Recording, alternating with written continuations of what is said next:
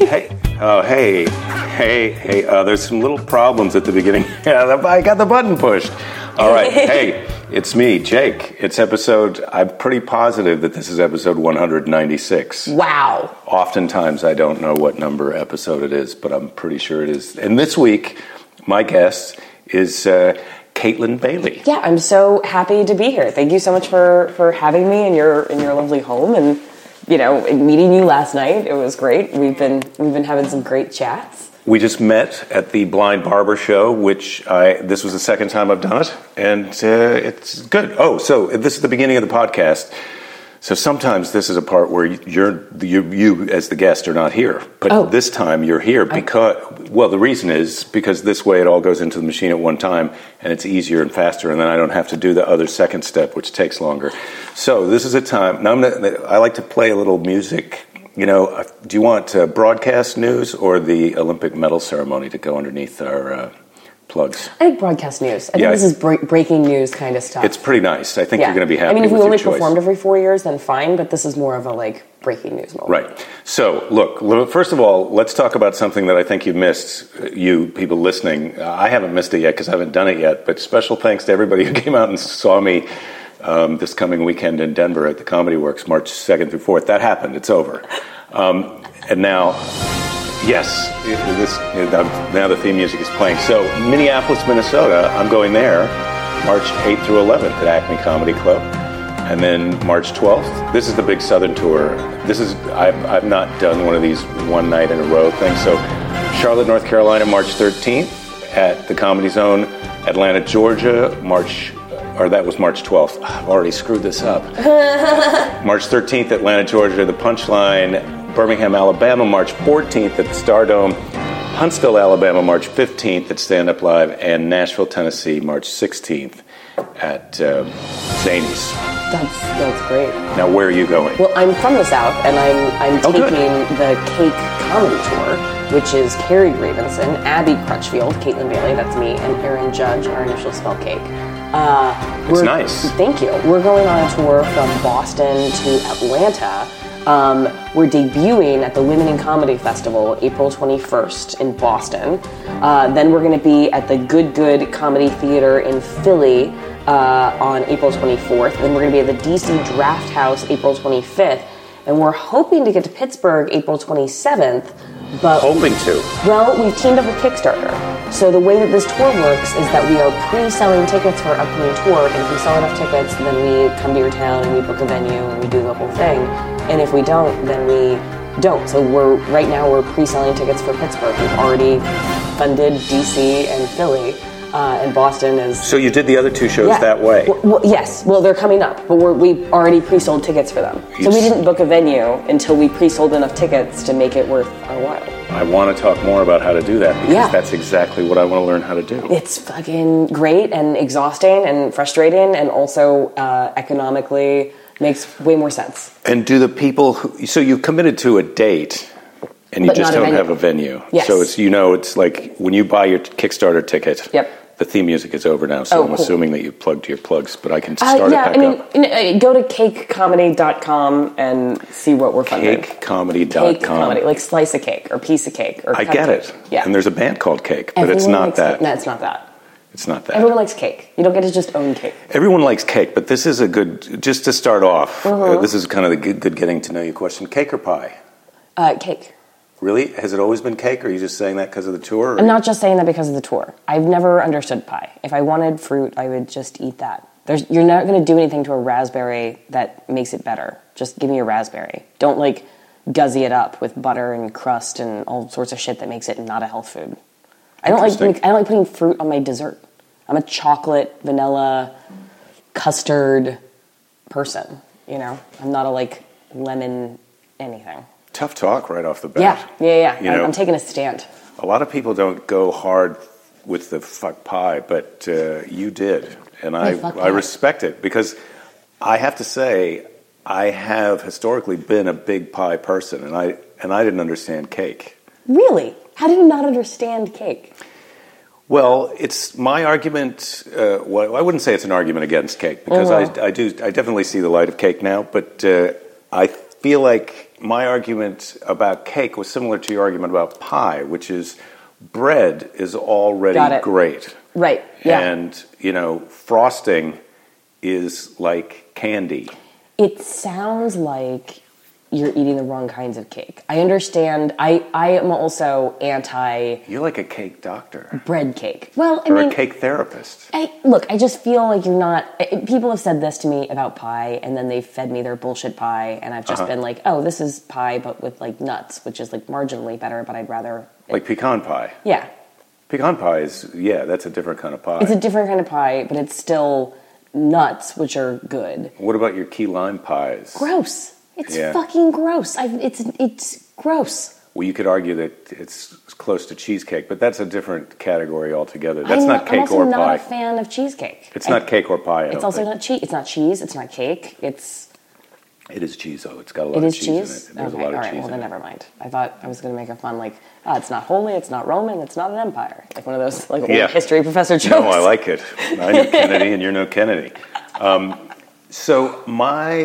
If I was going to try and sell someone, I just feel like the right pie for me is not too super sweet. But I get what you're saying. Fruit is awesome. Yeah. Fruit's good. Although I don't think I could become a fruitarian.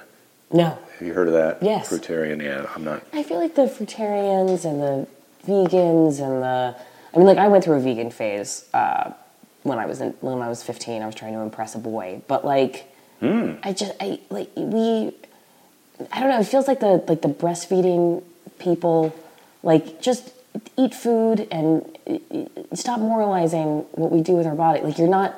If you just eat clean, your life's not going to improve as much as you think it is. It's not. Use a little common sense. Yeah, just put food in your body and try not to put food in your body that makes you feel like bullshit. And there's no need to turn it into a quasi-religion. Mm-hmm. Just go find a religion or something.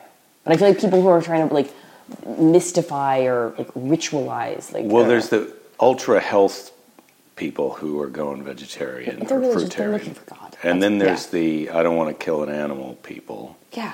And then there's some save the planet. I feel like we can't all eat as much meat as some people are eating, or we're going to run out of Earth. Yeah. Well, until World War III happens and we cut the population by World War III, look, I like the idea. I feel like right now, more than ever, I put some money on World War III, but when I break it down, and I do not want to leave this whole cake pie argument. Okay. All right, we got to get back to the real issues. But when I break it down, between World War III, zombie apocalypse isn't going to happen, but I put in that category the Ebola or some kind of weird disease outbreak. That's I feel like that's the Earth's immune system that's trying to get our numbers down a little bit.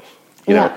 So there's that, or there's the self-created virus in terms of the financial crisis from 2008. We make some kind of mathematical economic thing that destroys us. I think World War III is going to start as a trade war and end in a war. Mm-hmm. Yeah. What about the cyber? What about Fight Club? Fight Club? Well, in Fight Club, it's easy to forget because, once you realize that Edward Norton and Brad Pitt, spoiler alert, are the same person. If you haven't seen that by now, get up. Yeah, get you out. need to. It doesn't really wreck it, but smoke some pot and forget what I just said and watch it again, or smoke some pot and watch it again. Yeah. But in Fight Club, what they're trying to do is destroy all the credit card companies and erase all the debt. And so if something like that happened, all at once, all the money that everybody has in the bank disappeared, goes to zero. Yeah. And it's okay, Bitcoin takes over, and you got to have an argument with some entity about whether or not you own your house. Yeah. You got to have an argument with some other entity about how you're going to pay for your electric bill or whether you owe them for. That kind of chaos. We've had massive reversals and dismantlings of systems. We've had debt slavery revolts where peasants from all kinds of different cultures have sort of risen up against unsustainable debt. We've seen this before. It's not unimaginable that we do a different economic system in the future. And in the interim, a lot of people are going to die because that's how systems change. Well, yeah, some kind of collapse. So, but what I'm talking about is I would bet much more on debt slavery revolt or some cyber accident or terrorist act that collapsed this, rather than just when you said World War III, I just pictured old school, bombs crossing each other's path. It's a limitation of imagination that we always picture the last war. That's why I was actually making this argument way back when Hillary Clinton was running. I was like, Hillary Clinton is building a war machine way back for the then. last war. Way back then? Way back then. Way back in World War II. When she started putting her committees together, I was like, Hillary Clinton is building a war machine for the last war. And I think that's how empires fall, right? Is that they are super prepared for a kind of warfare that's no longer happening. It's just a huge expense. Yes.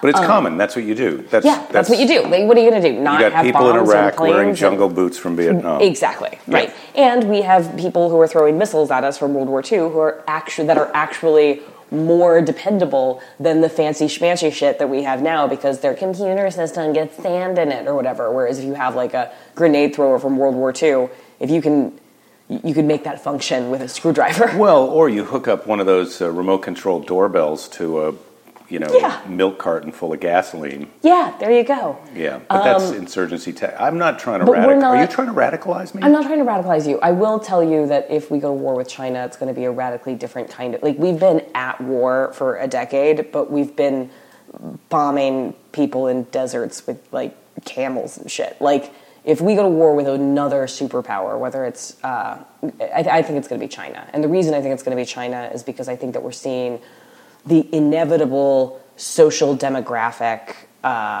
shift that is a result of the one-child policy. My thesis is this.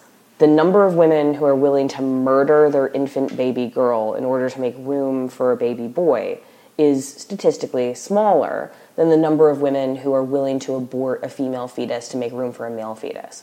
So when the technology for self-selective abortion became widely available in China, we're starting to see a real demographic shift where there are like actually a pretty significant chunk of unpartnerable, unmarriageable men because that's the demographic reality in China. Right. At first I thought you were just talking about how they've co-opted ladies into eliminating ladies, which has happened. Yes, fine. But the real problem is too many dudes who aren't getting laid. Right, because when that happens in a culture, they become more violent.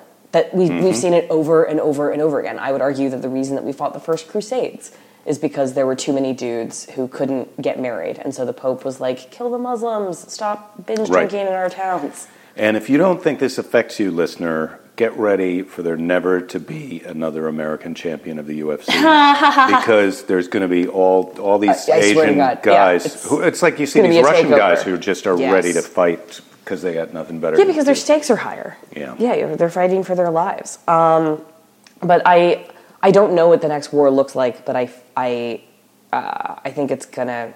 I think people are gonna die. I don't think we're over that. You think people are gonna die? Yeah, I feel like that's a pretty safe bet. Right. Yeah. Now, whether it's because they're starving to death or diseasified to death or being bombed or like there are a lot of ways to die. Well, and I feel like the Chinese are pretty crafty. I feel like they're already playing. We're trying to get them into some kind of street fight, and they're already beating us at some kind of chess game that we don't even realize they're playing. There's a great line in my best friend's favorite television show that I've never seen that she repeats back to me all the time that I love. What's the show? I don't know.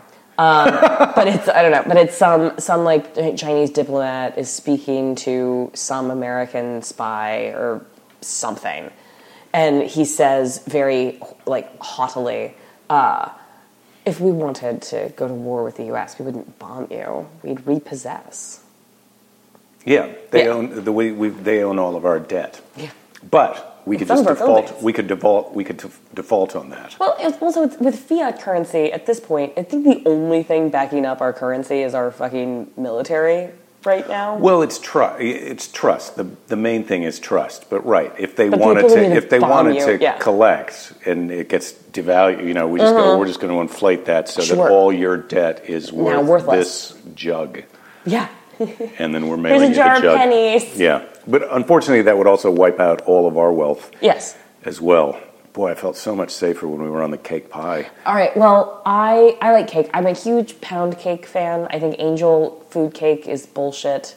It's just I'm glad to hear you say that. At first I thought you were going to say that it was the queen of all the basic cakes. No. Because angel food cake it's a frosting. Sugary bread. It's sugary bread. But it's worse. It's like a sugary croissant bread. It's just it's like puffed air. It's a frosting service thing. But like rum cake or coconut cake or like textured cake, like there's some good fucking cake out there. German chocolate cake. Is my favorite cake. That's great. What's your position on donuts? Donuts are dangerous, especially now. I feel like donuts, to me, at this period of my metabolism, are such a don't. Right, because pie and cake are events. And pie and cake, you can have a small piece of pie or cake, but if you just eat one donut, you're like... That's a lot. Forget it. Yeah. You can't have dinner now. But I did have a donut. I was over at my neighbor's a couple days ago, and he had a friend who brought over donuts, and they had some donut holes, which is donut hole is you can have a hole, you can have an entire hole, yes, and you still don't feel like you went too nuts. It's like a bite and a half of donut. So yeah, I like donuts, but I'm more of the cakey kind of donuts than I am the Krispy Kreme donuts. Those are great, but that's not my favorite donut. First of all, fuck you for shitting on Krispy Kreme. I'm from the South, and that's a thing that we're proud of, and we fuck do me well. for what? Krispy Kreme.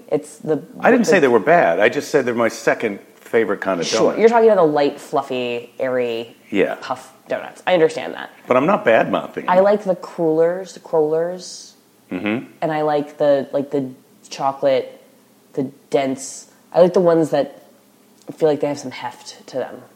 I don't like the ones that weighty. Yeah, I like weighty. Donuts. I like weighty donuts. Weighty, textured donuts. Do you like a lot of glaze or frosting or sprinkles? Depends on sprinkles. No, I'm not a child. No, they taste like waxy pellets. Yeah, no, I don't like sprinkles either. But it's interesting that you just went right to like, hey, did you just call me a child? Right? Yeah. That's not what I meant. I meant some people like sprinkles. So, all right. So I feel like we're at the bottom of cake and pie, and I'm like I said, I feel like I'm in a transition period of my life right now where I may be switching from pie to cake, because also now I don't really feel like this is a kind of cake that I completely understand. Red velvet cake, right? Is it just regular cake that's dyed red, or there's some more flavor to it? It's not just psychological. It's not just psychological. No, it's not.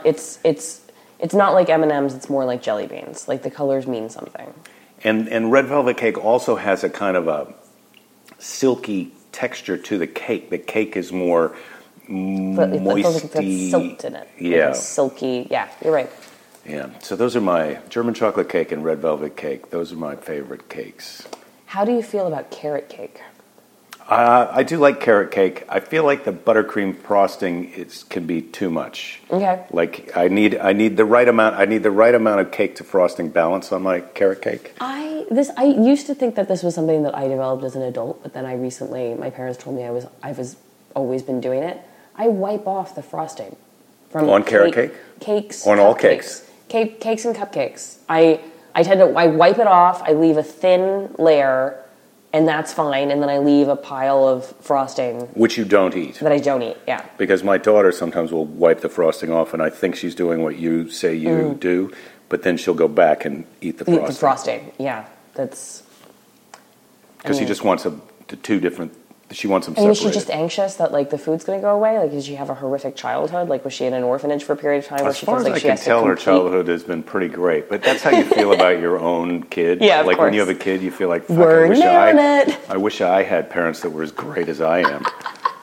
Not, hey, Mom, sorry if you're listening, but I'm feel like I'm doing well. I think both of us would agree I'm doing better than Dad. Yeah. And he doesn't listen to the podcast, I'm pretty sure. But that was a joke, Dad. That was a joke. Dad doesn't know what a podcast is.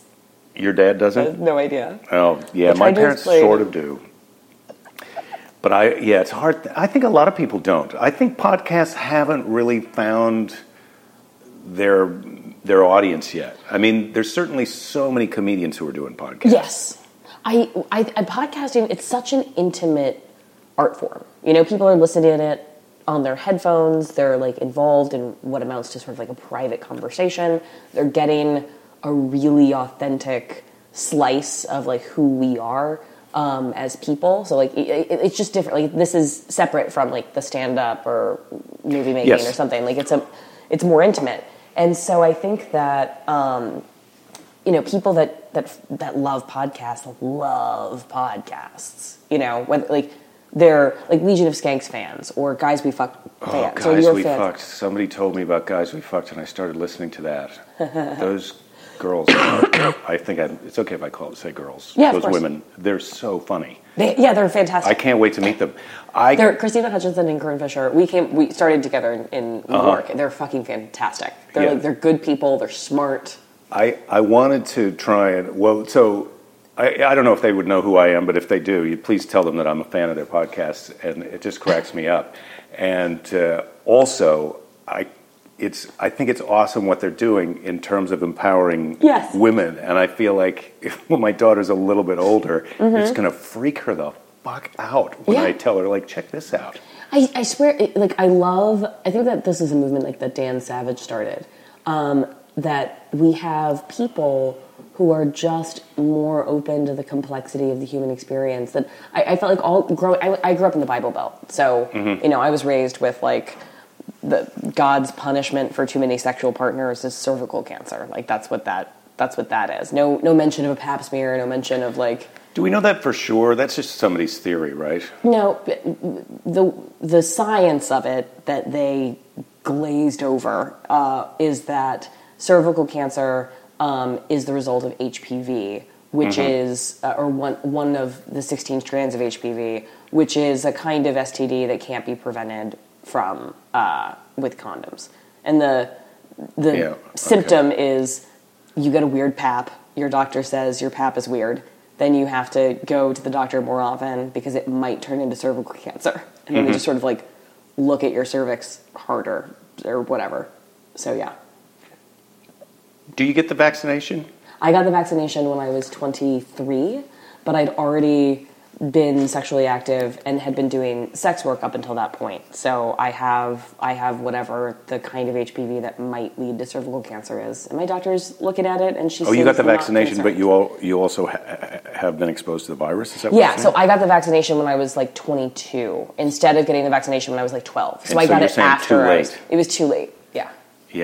Yeah, because we're having that conversation, my wife and I, about our daughter, and I think it's a thing that you definitely want to... I think it's a thing that you definitely want to do, because it's about mitigating consequences, So it's like, it's not a permission slip to go and have weird, wild sex. I mean, it might be. Weird, wild sex was happening before the vaccination. Like... It's a way to not die from enjoying your life. Yeah, and having... So try and take advantage of as many of those as you can. Exactly. It's like, it's the reason you wear a condom. Yeah. It's that. That was like a conversational, you just laid that in there about, so you used to do sex work, and then you just say that. Yeah. And then just go right on. But I just want people listening to know that I heard it. Sure. No, it's a Googleable fact about me. I've been talking about it for a couple of years now. I've got a one-woman show on the subject. Like, I'm happy to go into it. It's just, it's a thing that happened, and I did it, and I'm fine, and I'm a person, and reading... I'm a person, too. That's actually a real case to be made. Like, sex workers are people is like a little bit of a... Because we don't talk about sex workers like they're people. In the same way that we don't talk about junkies like they're people. Or we don't talk about criminals like they're people. Well, I feel like that goes back to a little bit of what we were talking about before we turned the machine on, about our ability to be compassionate to each other and to tolerate kind of differences in lifestyles or lives or opinions, and but I think there's such a people have an idea when someone says that they were a sex worker, that it was just like this awful prostitution thing. I mean, I don't know what your experience or your life was like on that. Like, I've been white my whole life, so it was easier to have a really privileged experience. I come from money. I did it because I was curious. I never did need-based sex work, which is when I think the danger happens, because if you're stressed out about money, you're making stressed out choices, and I'm sure you've experienced this as a road comic. When you're like desperate, you end up fucking yourself harder than... Well, you do something that's dangerous or that's not... stupid. That when your engine have to takes over and your want to goes Exactly. down, then that's when you can get in trouble. Right. That's not unique to sex work. That's just true of all economically marginalized communities. If you're stressed out about money, you're stressed out about money. Well, when you hear people talk about sex work or prostitution or where there's an exchange of money for sex, which is the idea that you can even make that illegal is so crazy. Sort of absurd. It's just nuts. Right, because it's legal for someone to say, look, hey, I'm producing a porn movie. Yes. And I would like to hire you to be in it. I'm the other person who's going to be in it. Yes. And then I'm going to pay you to do that. Yes. And it's like totally that's legal. That's legal. That's right. totally okay. But then if I go, I can't afford the film, so we're just going to rehearse. Now it's illegal. Right. Yeah. It just is such a weird... That massage is legal. Sexual healing is legal. I would argue that one of the differences between prostitution and sexual therapy is intent of outcome. Sexual therapists want their patients to get better, and prostitutes want their clients to keep coming back. That's the motivation difference. But it frequently looks the same. Huh. Well, now, what do you think is the reason that we have prostitution as being illegal? Just beyond, like a deeper philosophical reason than just, hey, religious people don't want you to. No, I think that we've really underestimated the influence of misogyny in the last 5,000 years. I think that we went from being a goddess-worshipping people to being a war god-worshipping people, and that we've systematically and maliciously denigrated the feminine for the last 5,000 years. But then how does that turn into making prostitution illegal? Because you're denying women a source of income. Income, agency, and sexual power. Well, that's interesting because I feel like a lot of guys... I just feel like there's a lot of guys who would say, like, oh, if you're saying that there's not a victim... I mean, my theory as to why we had prostitution was illegal is because in some twisted way we thought we were protecting, right, as a society, we were protecting women from this road to, like you said, needs-based bad decisions. Right. I'd be more sympathetic to that argument if there were fewer women who weren't having their needs met. But we also were protecting slaves because black people were too stupid to have independence. And so slavery protected them because we gave them like a task, and then we fed and housed them and took care of their moral upbringing by forcing them to go to church and whatnot. So like these arguments about we can rationalize anything. I'm not trying to argue on behalf of having prostitution be legal. I'm more sympathetic to the other side. I'm only trying to say, hey, look, there's people who are going to say, look, of course. Now you're exposed. It's like making drugs. I feel like if we made drugs legal, we would be in a better situation because then we would be addressing it as a medical problem issue as opposed to illegal, like arresting people for stuff. Yeah, moralizing behavior, it gets real weird real fast. But if you look at the arguments for why people are against abortion, a lot of them are very similar to the reasons that they're against prostitution. I think it stems from this idea that sex ought to have consequences for women. So, if you're not ready for a baby, don't fuck. Like that kind of argument. And then there's also the psychological damage of having once murdered your own kin will haunt you for the rest of your life. You're never going to get over that. You're never, ever going to... And so, people are like, once you've done prostitution, the psychological damage is so unovercomable that you're never going to be able to, live your life. And it's interesting that we have these really different gendered expectations because we encourage men to go out in the world and experience things and go to war. And we don't talk about soldiers as being damaged beyond repair. And then it seems like the more of the world women have seen, the more damaged and therefore unlovable they are. And it's this weird difference that we want to protect our daughters from the world and we want to encourage our boys to go out there and grab it by the balls. And I think that's weird. Especially... It is weird, but there's a little bit of a through the looking glass thing going on with me listening to you because I feel like this idea that it's men that are keeping prostitution illegal that just doesn't seem true to me. No, I don't. Look. I feel like guys would be down. Feminism has done a weird. Well, the thing that men did is that prostitutes, historically speaking, have enjoyed access to male spaces in ways that regular women haven't.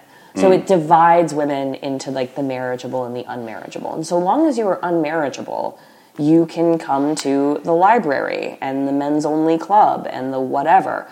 But once you've attached your value to another man's ego, you're not allowed in those spaces anymore. Yeah.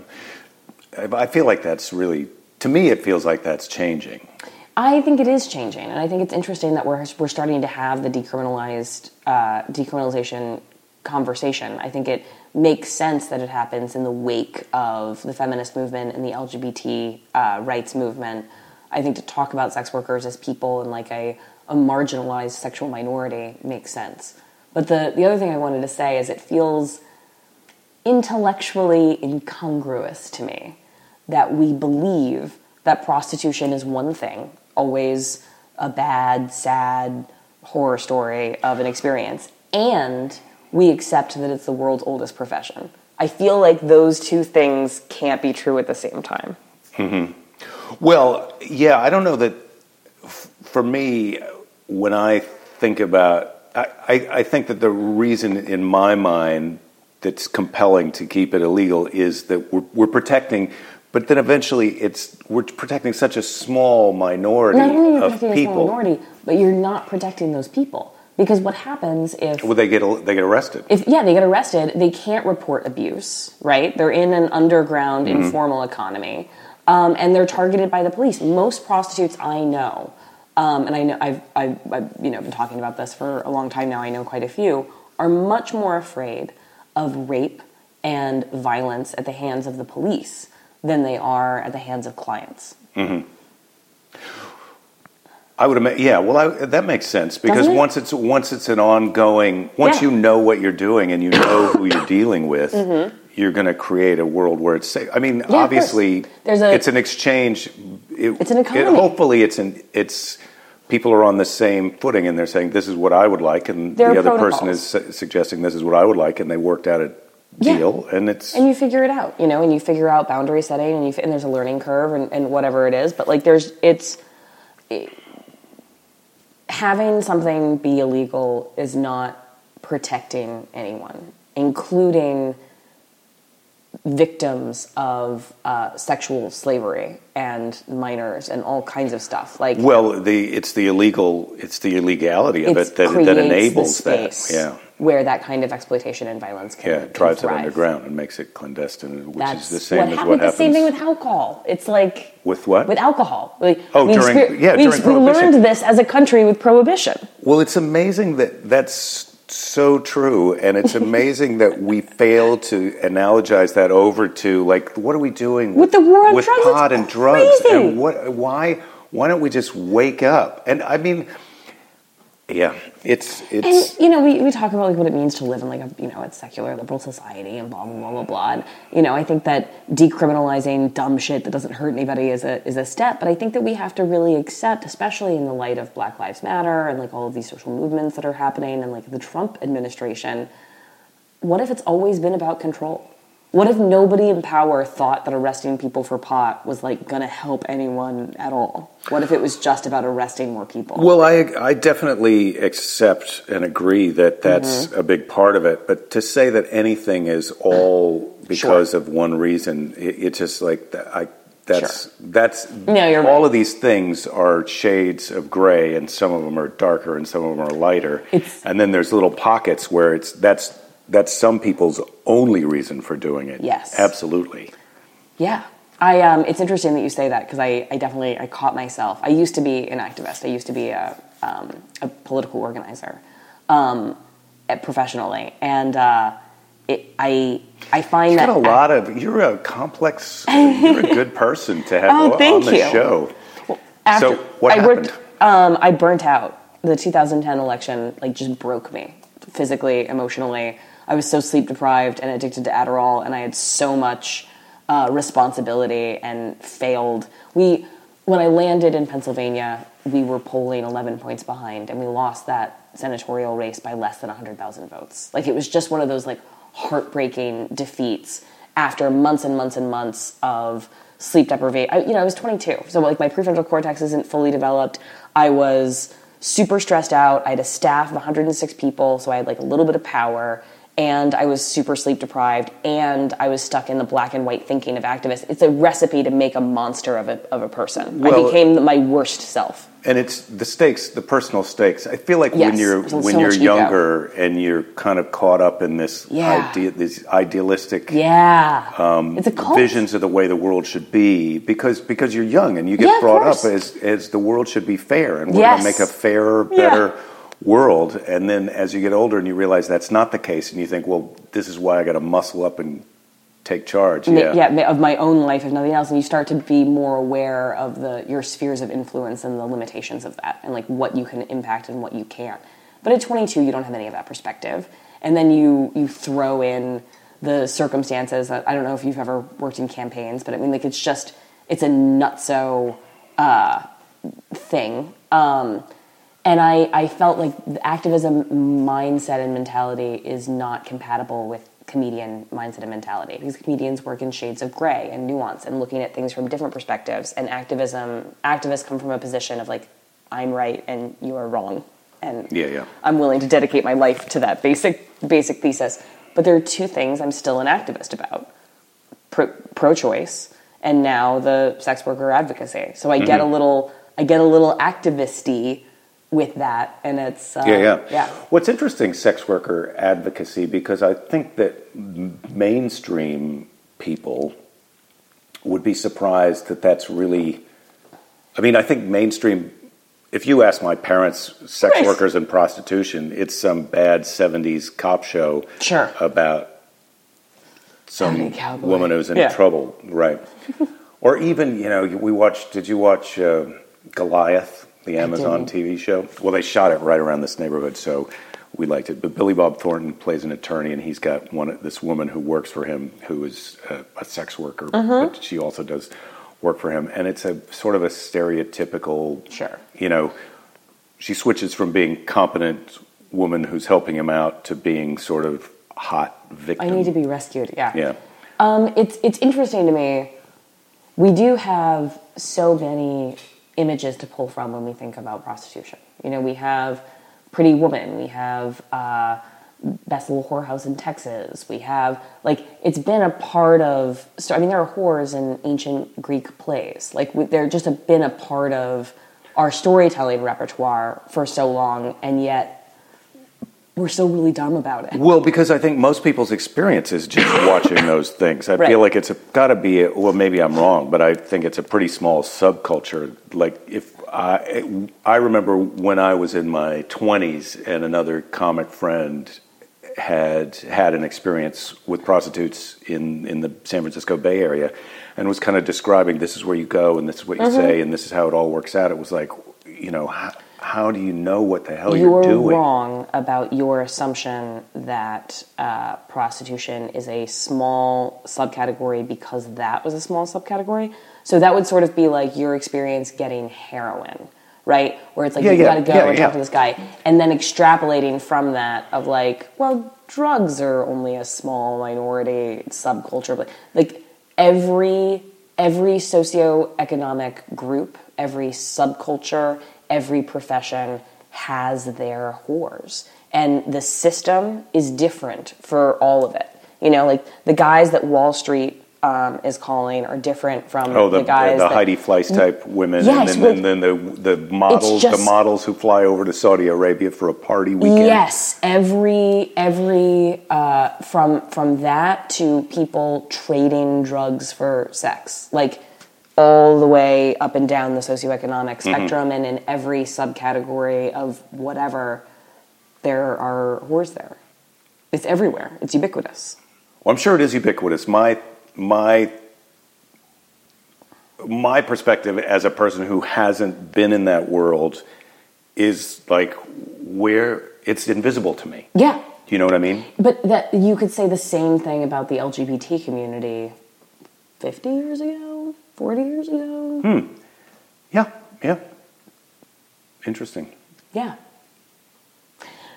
Anyway, we can. Do you want to get back to pie? Or Yeah, we could talk about pie. We could talk about pie more. We can talk about pie, or we can talk about politics, or gosh, we've done World War III and. I don't think we've finished completely with World War III. So what do you? So you don't think it's going to be? I feel like the scary thing now.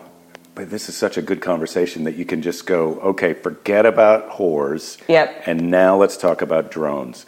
Because I feel like drones are they're high tech, but they're not that high tech. No. And we're going to be living in a world where real soon some dummy is going to have a drone with a bottle of gasoline hooked up to it. Got a drone for Christmas. Right. But what I'm saying is, all these terrorists, these people that everybody was worried about, they're going to get those Exocet, those shoulder-mounted missiles, and they're going to shoot out a commercial airliner. Yeah.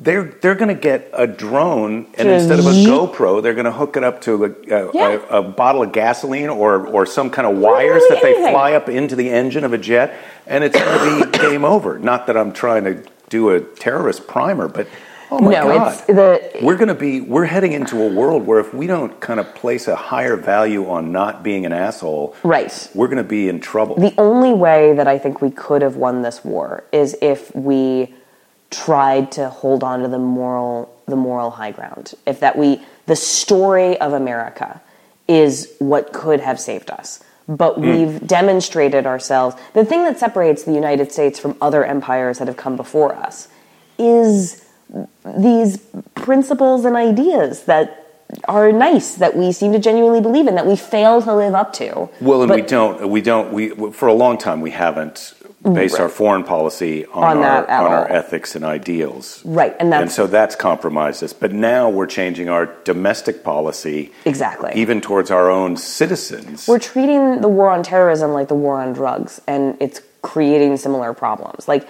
it's not that look, if you kill someone's mom, they're gonna hate you for the rest of their life. Period. So, like, every time we set off a bomb or drone attack a thing or, like, whatever, when you kill people in a community, those people are interconnected to the community. We have a lot of strong feelings about drones from the sky murdering our friends and family and neighbors. And it's crazy to think that the people that we're killing, that their friends and family aren't going to hate us for the rest of their life. And then they're terrorist recruiters on the ground who are able to leverage the combination of, like, economic necessity and lack of opportunity and easily identifiable vitriolic enemy to that. We know how this equation works. Well, this is the thing that I'm always trying to make a point about, is that we've got this political and pop culture paradigm that we're living in some kind of force-based world, that you can use force and power to make people do what you want. But we're really living in a trust-based world, yes. And you have to convince people to do what you want. And if you don't convince people to do what you want, you can force them to do what you want while you're looking and you have a gun pointed at them. Yes. But as soon as you turn away, they're going to try and murder you or murder your family or attack you back. Yeah, or have a fucking little... Yeah, people are difficult to control. They're especially difficult to control now that we have things like the internet. And it's, I think if we'd been the freedom of, the willful ineptitude of our, like, USAID and NGOs and, like, the fact that terrorist organizations are better at building roads, schools, and picking up the trash than some of our organizations. And it's a problem. Like, you're looking around your community and you're like, well, Billy Bob here, who is a member of a thing that these group of people that I don't trust that, like, bombed my neighborhood for a long time call terrorists, are here every day with bread and fucking water. Well, the good news is that some of the military advisors now who have spent time in Iraq and Afghanistan do understand that is how you run. That is how you run a counterinsurgency. Yes. Is that you do try and make those efforts to get into the community, and you build trust.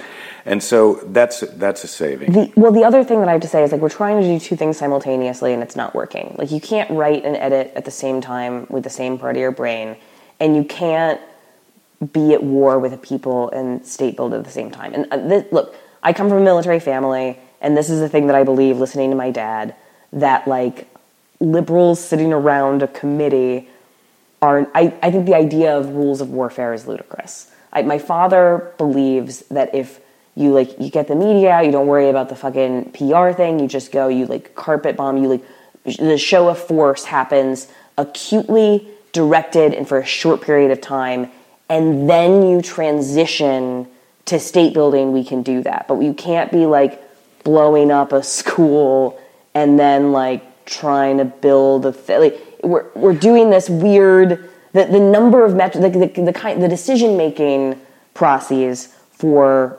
soldiers has become so corrupted by things that are not war. You know that, you've heard that joke about the beatings will continue until morale improves. Yes. Yeah, it's I mean, that's what it, yes. like what we're doing. Exactly. Yeah. And it's silly. But I don't know, I'm not compelled by arguments that start from a place of, like, war crimes or atrocities. I don't think that there is a right and wrong in war. I think there's only what is. And I think that that's something that we ought to be more honest with ourselves and our citizens about if we're going to if we're going to try to maintain the hegemony. Like, well, that's...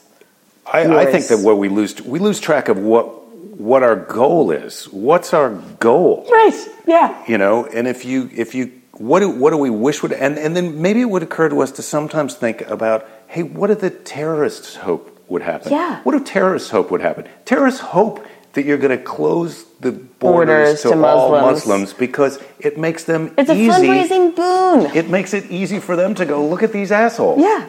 And that's... Anyway. And I think that is absolutely true. And also the team psychology is predictable, you know? Like...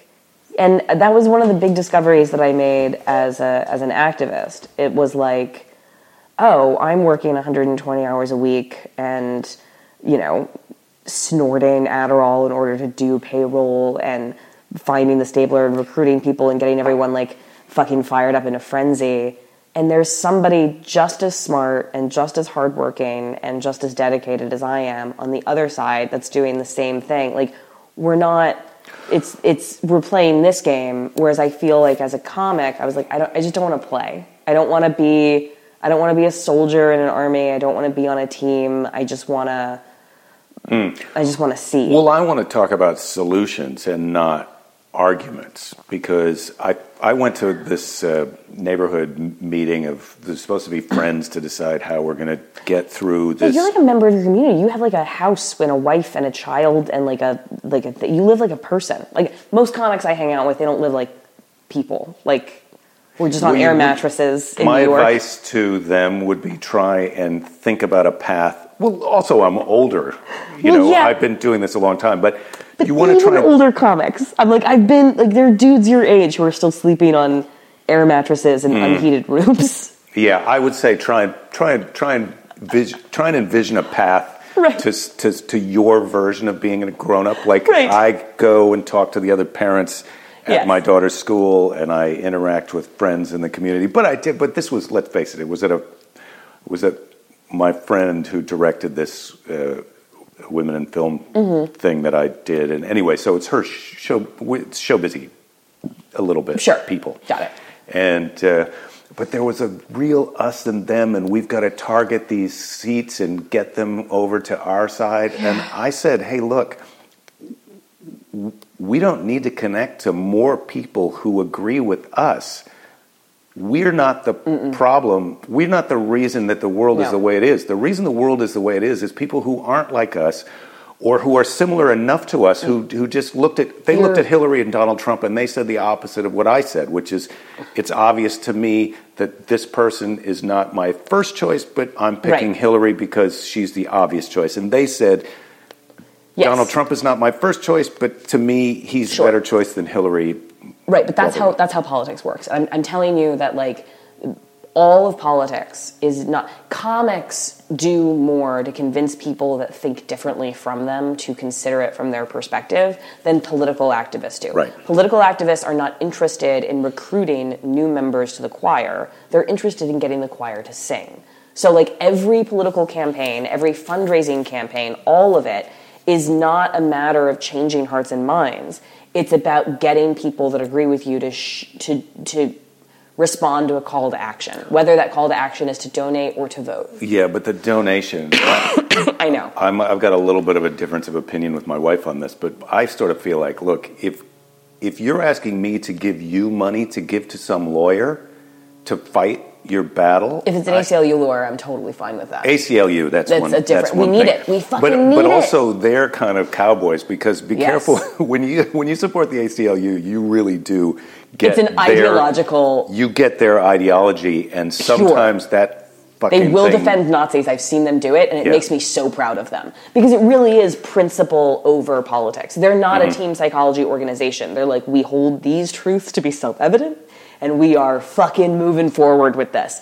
But the ACLU is different. But the fundraising, there's a neat trick in psychology that I'm actually depending on with the Kate comedy tour, and it's one of the philosophies and principles I'm hoping to build a career from, is that when we believe that if you believe strongly enough in something, then you'll give it money.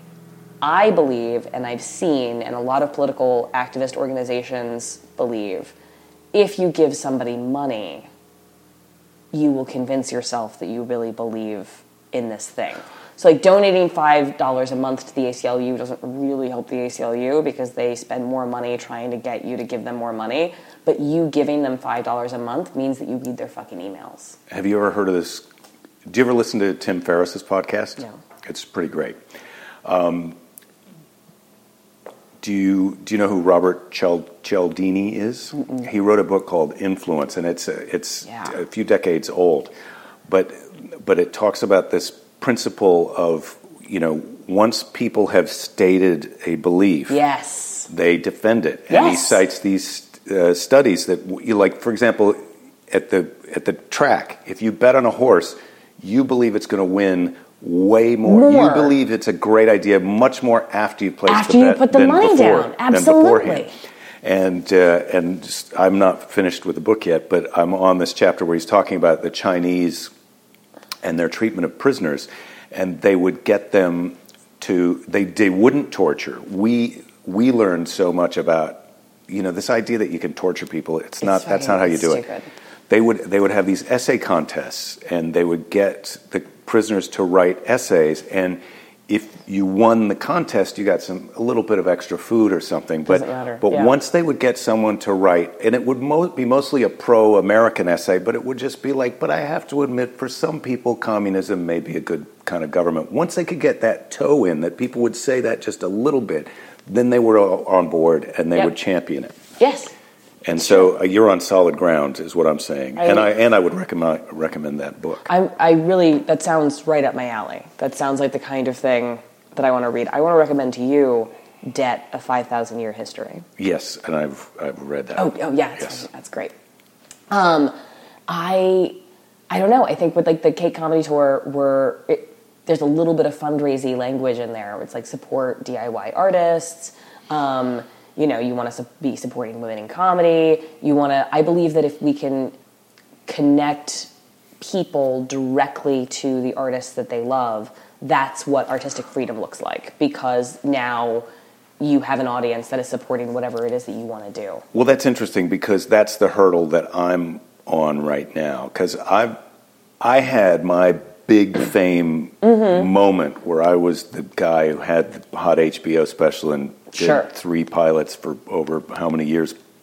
That happened before social media for me. Right. And so I'm not connected to those fans. Yeah. And I go on stage and do my show, and it's a pretty good experience that people are having. And then at the end I say, Twitter and Facebook, and you can sign up for an email list and check out my podcast, which then I explain what it is. And I think the way people hear that, in their 40s and older anyway, and I think generally people think, you're trying to connect with me to trick me. And I'm trying to say, look, no. The way the world works now is if you like something, you need to support it. To not even support it. You just need to subscribe to it. Yes. You need to get on the email list.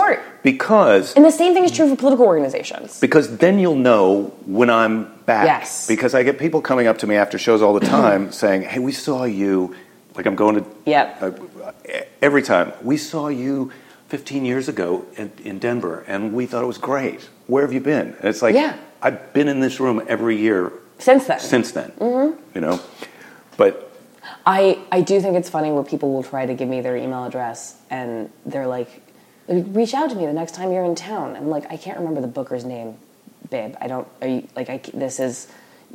need this to be the other way around. I need you to follow me. I can't be chasing you. Well, or don't hand me your email address, because this, and I was doing this for a while, but then I have to go on the website and enter it in, and then you're getting an email that says that you subscribed, and you have to click that you really meant to do that. And by the time you get that, you're going to have forgotten that you did it, and you're going to click no, and now you've wasted both of our time. Not only is you've wasted both of our time, but you're getting into a machine that makes you think that I have like people, and like I don't, like there's no institution here. I'm at the center of a very small organization. Right? Yeah. It's just me and my dumb thoughts and.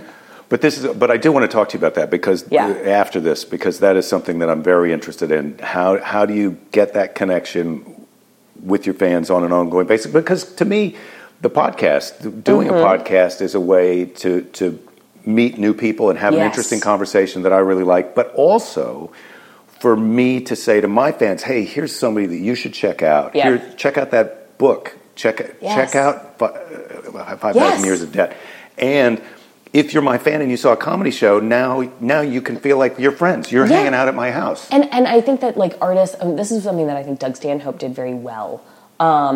And and other comics have also been awesome at it. Bands do this. And I think that comics should probably be thinking about it more in the way that bands do, is cultivating the audience that you want, right? So like rather than twisting yourself in knots in order to perform for the broadest spectrum, go after the kind of people that you want to get excited about your show. It's the difference between like being able, I think it's the difference between like being forgettable versus being the kind of person that inspires somebody to drive 100 miles out of their way to see you instead of comedy. If we marketed music the way that they market comedy, come see a music show. You like music, don't you? With no differentiation between experimental jazz and punk and country, it'd be weird. That's funny, because I used to say that exact analogy to people. It's a great analogy. I don't know. I didn't come up with that. That's something that's been percolating through. Oh yeah. No, I didn't. Yeah. But so there's that, and then there is the idea that comedy, just generic comedy, just you can go to a comedy club, and if you have a decent sense of humor, way more than half of the shows you're going to laugh harder at than you saw a movie. So comedy lends itself to that being sold that way. But the way that it's kind of gotten down the road with some of the... I'm doing this little mini tour, but these are all conventional comedy clubs, but I'm doing off nights in the tour. Yes. And my thing is, this is your chance. If you want to come and see me, buy a ticket to come and see me. I want to do a show for people who want to buy a ticket to go see a comedy show. I don't want to do a show for people who got given a free ticket to go see something that they don't understand. Right. I mean, unless you're patient. I mean, I'm not bad-mouthing those people. Sometimes those are great audiences. It's a great way to see new, find out what you're excited about. You should be able to go to a comedy club and just be like, the goal is that there will be a human being on stage aiming for laughter. That makes perfect sense, and I think that I've performed in lots of comedy clubs, and it's not the Cape Comedy Tour is not inaccessible.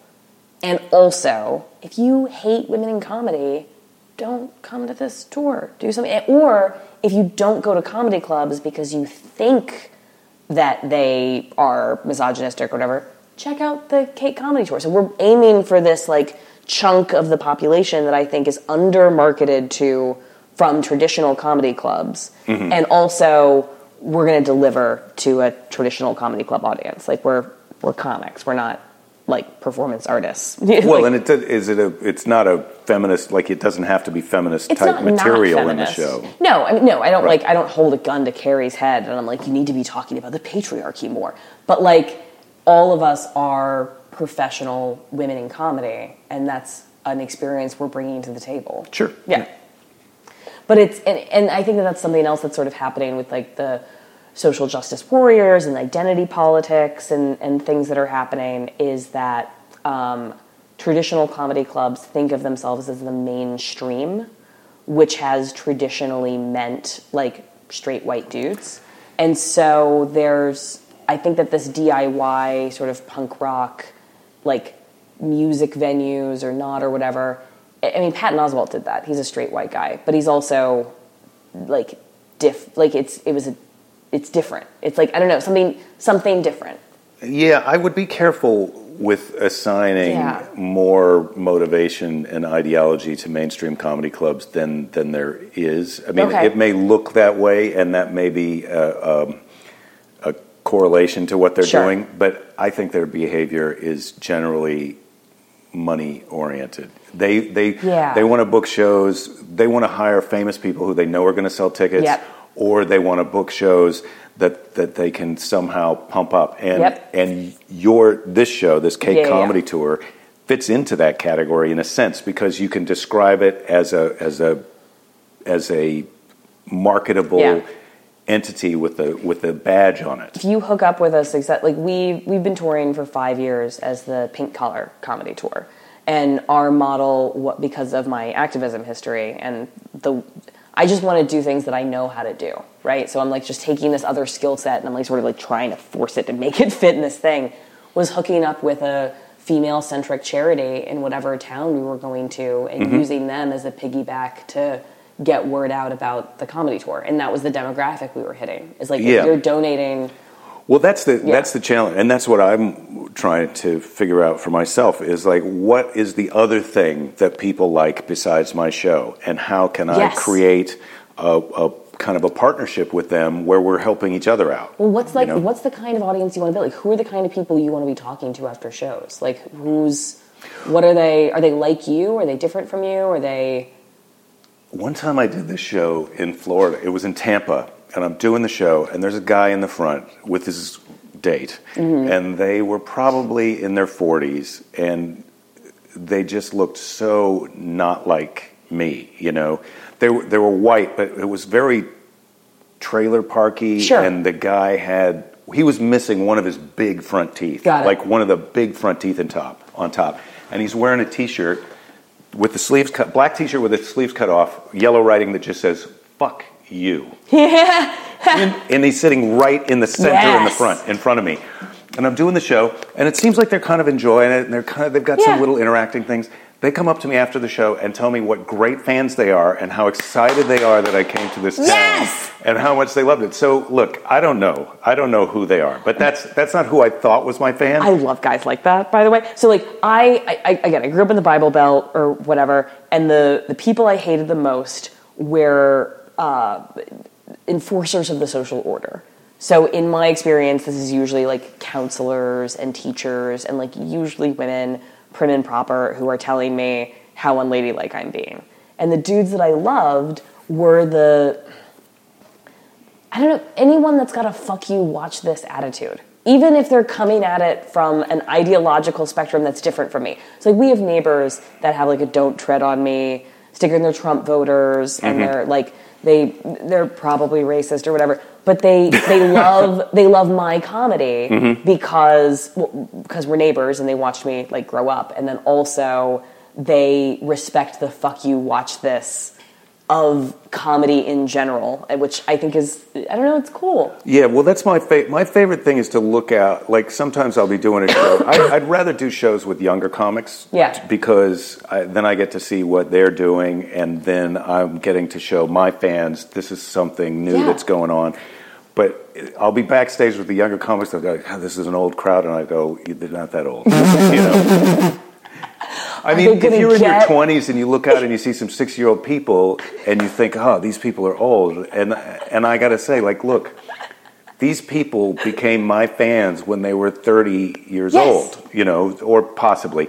And so I love a crowd where there's people who are in their 50s, 60s, and even 70s, and then there's people tattooed and pierced with weird hair, and you know, I love a real mixed crowd that's all about having a good time. And I feel like I've got a subtext in my show, kind of. I mean, I hesitate to say it out loud, but I feel like I'm trying to have a subtext of, look, let's tolerate each other, and let's listen to each other, and let's try.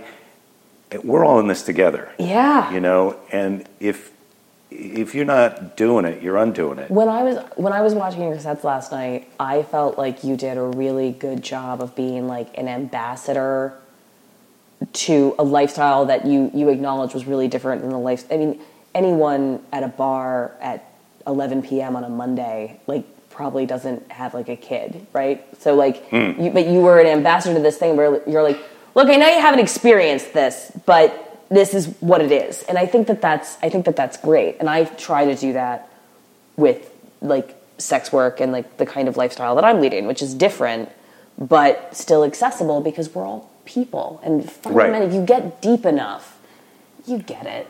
Well, and I think people are curious about people who are different than them, more than they're afraid or angry or opposed to them. They're super interested. I mean, especially in the context of comedy, because we're not coming at it from a donate to this cause or get on board with my belief system or do blah blah blah blah blah. Like, we're aiming for that visceral, physiological response, like that laughter, which is this connecting.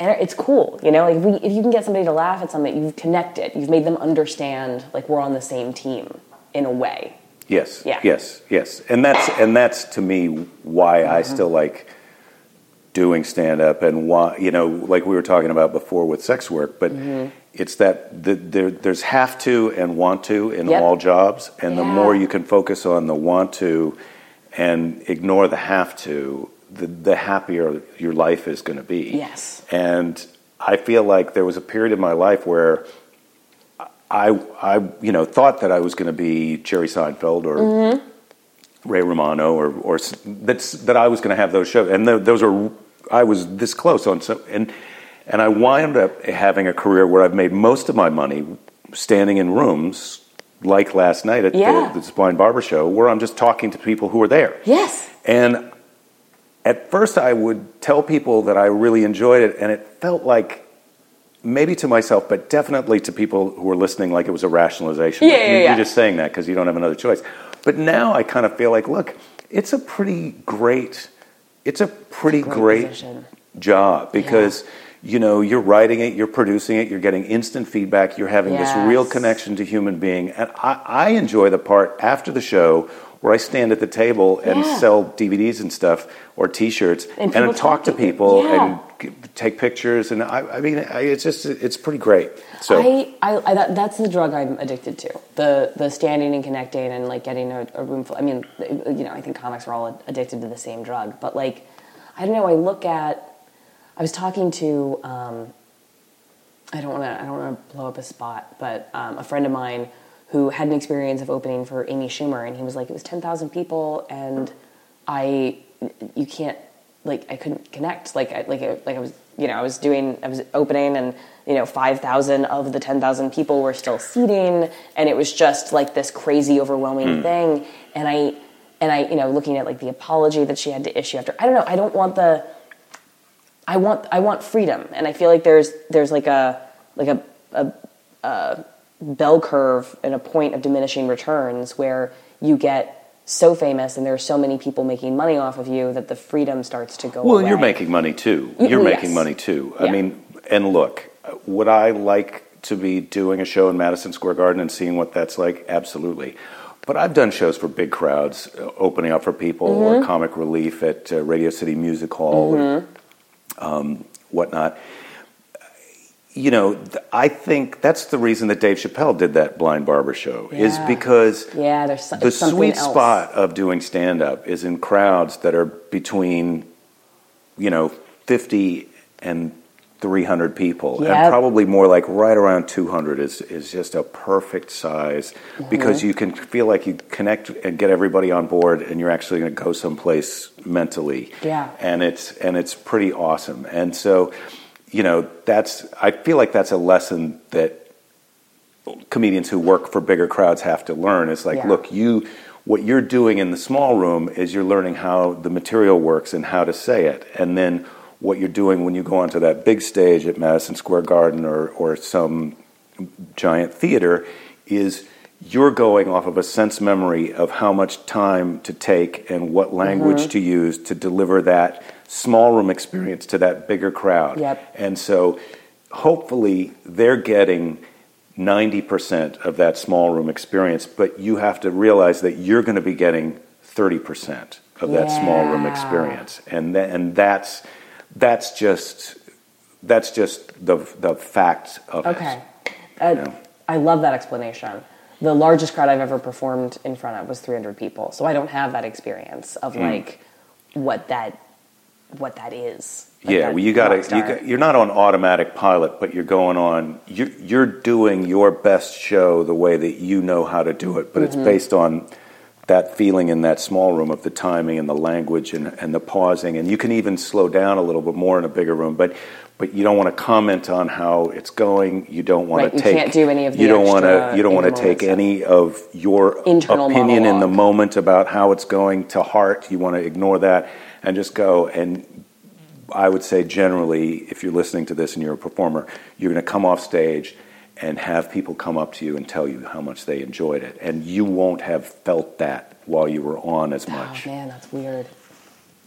I resent that so much when I feel like I didn't do well and people come up at me. I feel like I'm being condescended to, and I get like way meaner. I had a thing last night where a guy came up to me and he was so complimentary and nice that I said, I feel like you're fucking with me right now. Yeah. I have that too. I find that the angriest demographic of audience member for me are dudes that thought they wanted to fuck me until I started talking. That's like those are the people that feel the need to come up to me and be like, "You're doing life wrong." Yeah, well, the only thing I would say is I am having a different experience of life where people only want to fuck me after they've heard me talk for a while. That makes perfect sense to me. I get it. So, there's ups and downs for both. I think it's a weird difference between male and female performers. I feel like young male, like open mic comics have like an energy where people just want to leave them alone kind of thing. Whereas like young female comics have this energy where people are like want to be around. And then I feel like the funnier you get as a dude, the more your energy is an attractant.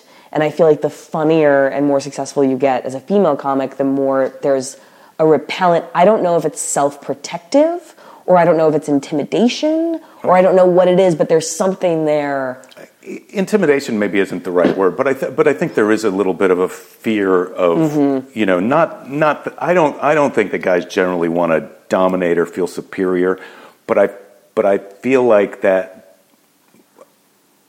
I said to my wife on our way to work that something you need to know about yourself is you're not for everybody, and I'm not for everybody. Yeah. I feel like on stage I have a broad appeal, but in a relationship, I've always said, look, I'm fishing with a pretty exotic bait. Yeah. So if you're into it, I'm exactly what you want. But if you're not into it, that makes you sense can't even understand why anyone would be into it. Yes. And so I think that's a tricky thing. And I think that's true for a lot of relationships. And it's one of the things that I really resented about not my upbringing, because both of my parents are real individualists. My mom's a weird pot-smoking hippie liberal cunt from New Jersey, and my dad's a soldier. Did you say cunt? I did. I called my mom a cunt. She's great. She's a pro-choice activist. Like, she's the youngest of four sisters. She's balls to the wall. She's great, but she's from New Jersey. So she's just got opinions and she says them. Yeah, and she's physically incapable of having a thought without letting it get out of her mouth, and that's not for everyone. And right. Yeah, and my dad is different. He's a sort of like Rush Limbaugh conservative, but He's a very dogmatic. He's also not for everyone. So I was sort of raised with this like, most people aren't going to like you. That's fine. But I was raised in the South with teachers and specifically like PE, sex ed, counselor, social people who seemed to be aggressively interested in making specifically girls the most marriageable versions of themselves based on these weird ideas. And they were like, that was the threat. Like, if you have too much sex, no one's going to want to marry you. If you are too opinionated, no one's going to want to marry. Like, no one's going to want to marry you was like the social punishment for being too much yourself. It's a bad idea, but in their defense, they thought they were doing you a favor. Absolutely, everyone does. I didn't think that they woke up with like, how can we psychologically torture a whole generation of people? They thought they were doing good, but it was just an idea where I was just immediately like, I refuse to let this make sense to me. Right, yeah. Right. So I wouldn't worry too much about guys who, when they first see you, want to have sex with you, and then after they hear you talk, they don't. I mean, that's just making... I'm just not for them. It's making your job easier. Yeah. Really. I mean, you can't... From a selective perspective. You can't fuck them all. I can't. Yeah. No. Yeah. Yeah, I know. You're sort of... Okay, so we've had this has been a great conversation. I can't wait till the next time I get to talk to you. This has been great. Yeah, thank you so much for having me. I'm so glad that this worked out. Now, so we're going to go eat lunch. Yep.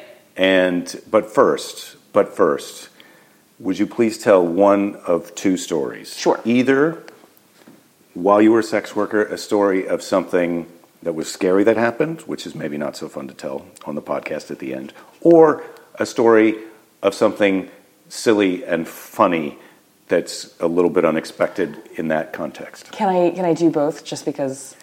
I was going to ask for both. Okay, all right. Where do I get the balls? I do want to say that the only time I have ever feared for my life in bed with a man was with my ex-fiance, who was physically abusive, who choked me out a couple of times and threw me up against walls, and there was like a... Oh my God. Was that a thing? Incident. Was that part of a thing that you were doing? No. Since then, I've explored BDSM, and a strange thing I've noticed physiologically, and I talked to other women, and I'm not alone in this experience, is that if I actually fear for my life, I freeze. I can't move. And there's a disconnect between what's happening. Like, my brain is telling me to do something, and I go dead to like mitigate the violence, frankly. Like, that's a response. It happens to police officers. Yes. Whereas if I'm playing with somebody I trust in a fake rape fantasy scenario or like a violence scenario, I feel comfortable enough to fight back. So I judged myself for a really long time for not like fighting back, even though I know had I done that, I would have just increased the injury. That's how things work. I would have escalated the violence instead of... Well, and also though, there's not a choice. There's not a choice. Like there's trained police officers who die because they don't realize their gun's on safety, and they just keep squeezing the trigger instead of going click, bang. Yeah, because panic. So I never had an incident with a client that made me fear for my life. That just wasn't my experience. Clients were on their best behavior and very polite. Sometimes they did things that made me feel like gross about them or me or people, but it was never there was never any malicious intent from a client, which is a weird. That's not an unusual experience. I know it seems like it's an unusual experience. It's not unusual to not have had workers, that therapy that scary thing happen. Yeah, from a client. That was probably in the context of how you were getting business or the scale of... Absolutely. There's a screening process, but there's also, you have to understand, these men are paying for a fantasy. These men are, generally speaking, like pretty insecure, and they want you to like them. And they want, and you're the professional in the room, and you set the boundaries. And I've never felt more powerful in bed than I did as a sex worker. Like, all of the shit where I'm like, what a fucking asshole has all been recreational sex with dudes I was fucking for free. Like, all of it. It's like the worst audience members are the ones that are there for fucking free. You pay $50 for a ticket, Good point. On your, Yeah, it's the best. A lot of times those high-ticket New Year's Eve shows can be great because people are so committed to having a good time. Yes. They're like, this is our one night. We spent so much money. We're all on the same team. Silly shit. I had one dude who was in the Army and was trying to have an experience. And he was young. I was young too, but he was young for a client. So he's in his early 20s. And he wants to have a threesome experience, which makes sense to me. So he hires 2 women. He hires me at a price point, and he hires another woman at a radically different price point, right? So he only has the budget for one. He only has like $600, right? And he spent $400 of it on me, and he spent like $150 on this other client, this other person, which is fine. But we both show up, and I'm like, oh, you're like a meth addict, like the other woman I was working with, and she was older and very sweet or whatever. But it was just a little bit awkward, Right. Yeah. Right. It's a little bit awkward. And then this poor guy, because I guess he was trying to solve the problem of coming too quickly, so he had gotten condoms with that numbing jelly agent on them to try to mitigate that problem, and then ended up not being able to get an erection because he just numbed out his whole genital area. And in fact, seeing the problem, I went down on him with the condom on to try to... And then your mouth gets numb. My entire mouth was like just... So now I can't even... So now there's like $400 an hour hooker can't even fucking talk. It was so... It was just a wall-to-wall... I felt so bad for him because he clearly... The difference between what the fantasy he was trying to create and the experience he had was so vast and so sad. Oh my God. Did he kind of have a little bit of... did he just kind of break down a little? Yeah, there was a little I don't know what I was expecting anymore, but none of this is your fault. You ladies are sweet. So it was just like, okay, I guess that's it. Let's all... Eventually, he put his boxers back on, and we, danced around in lingerie, and, laid down on the couch. And he had the visual of, 2 women in his arms, watching, something, so we delivered on a couple of moments, but it wasn't the experience And then wanted. What did the meth lady do? She was great, but she was just a little bit more, exasperated with him, where I was more I'll go down on you and try to solve this problem, or, we can do other things, or blah, blah, blah. And she just had a little bit of look, it's not my fault if your junk doesn't work, Yeah, well, that's why you pay the extra money. Exactly. You pay the extra money for somebody who gives a shit about your good time. The difference between a minimum wage employee and a, Right. If you got a free ticket to the comedy show and you don't like the comedy show... Fuck yourself. You can't complain about it because it's free. Yeah, exactly. Go back to the bar, which is also free. Right. And drink more. To sit there. Yeah, let some bozo bore your fucking ear off with their dumb story. Let some drunkard talk at you and then complain about his material. Okay. I don't know. What a good story. All right. I want to ask you more questions. I could talk to you all day, but we have to go eat lunch. That's fine. Let's talk at lunch and we'll just, Okay. So this is the thing that I always say at the end, so I have to say it now because I always say it. Of course. And it's don't give up. There will be plenty of time to give up later. Yeah. Thanks for listening and enjoy your wherever you are. Whatever I'm doing next, whatever's happening next. Yeah, whatever you're doing after this or while you're doing this. I hope you had a great workout. And do we plug Twitter or stuff, or do you? Yeah. Oh yeah, let's do that. No, this is it. We're doing. Yeah, follow me on Twitter. My parents spelled my name wrong, so I'm super easy to find. It's Kaytlin Bailey, as opposed to any other way that you would spell Kaytlin. Kaytlin Bailey. Kaytlin. Yeah, Kaytlin Bailey. And check out the Cake Comedy Tour. CakeComedy.com, and we're also on Twitter at Cake Comedy. CAKE. What? No, you're fucking it all up. Oh, no, yes, CAKE. I thought you were spelling my name again. I was like, no, it's a K. No. C like cake. You have to follow along a little bit. I can't, I'm sorry. Yeah, CAKE is how you spell cake. That's how you spell cake. And then if you can't spell comedy, you need... Then this isn't for you. Maybe it's not for you. Maybe it's not for you. But try cake. Just type in cake and take a shot at comedy. I think you're going to get there. It's probably going to come up. All right, that was good. Now I'm going to play. Now I play the music at the end, and that's it. Great. This was a lot of fun.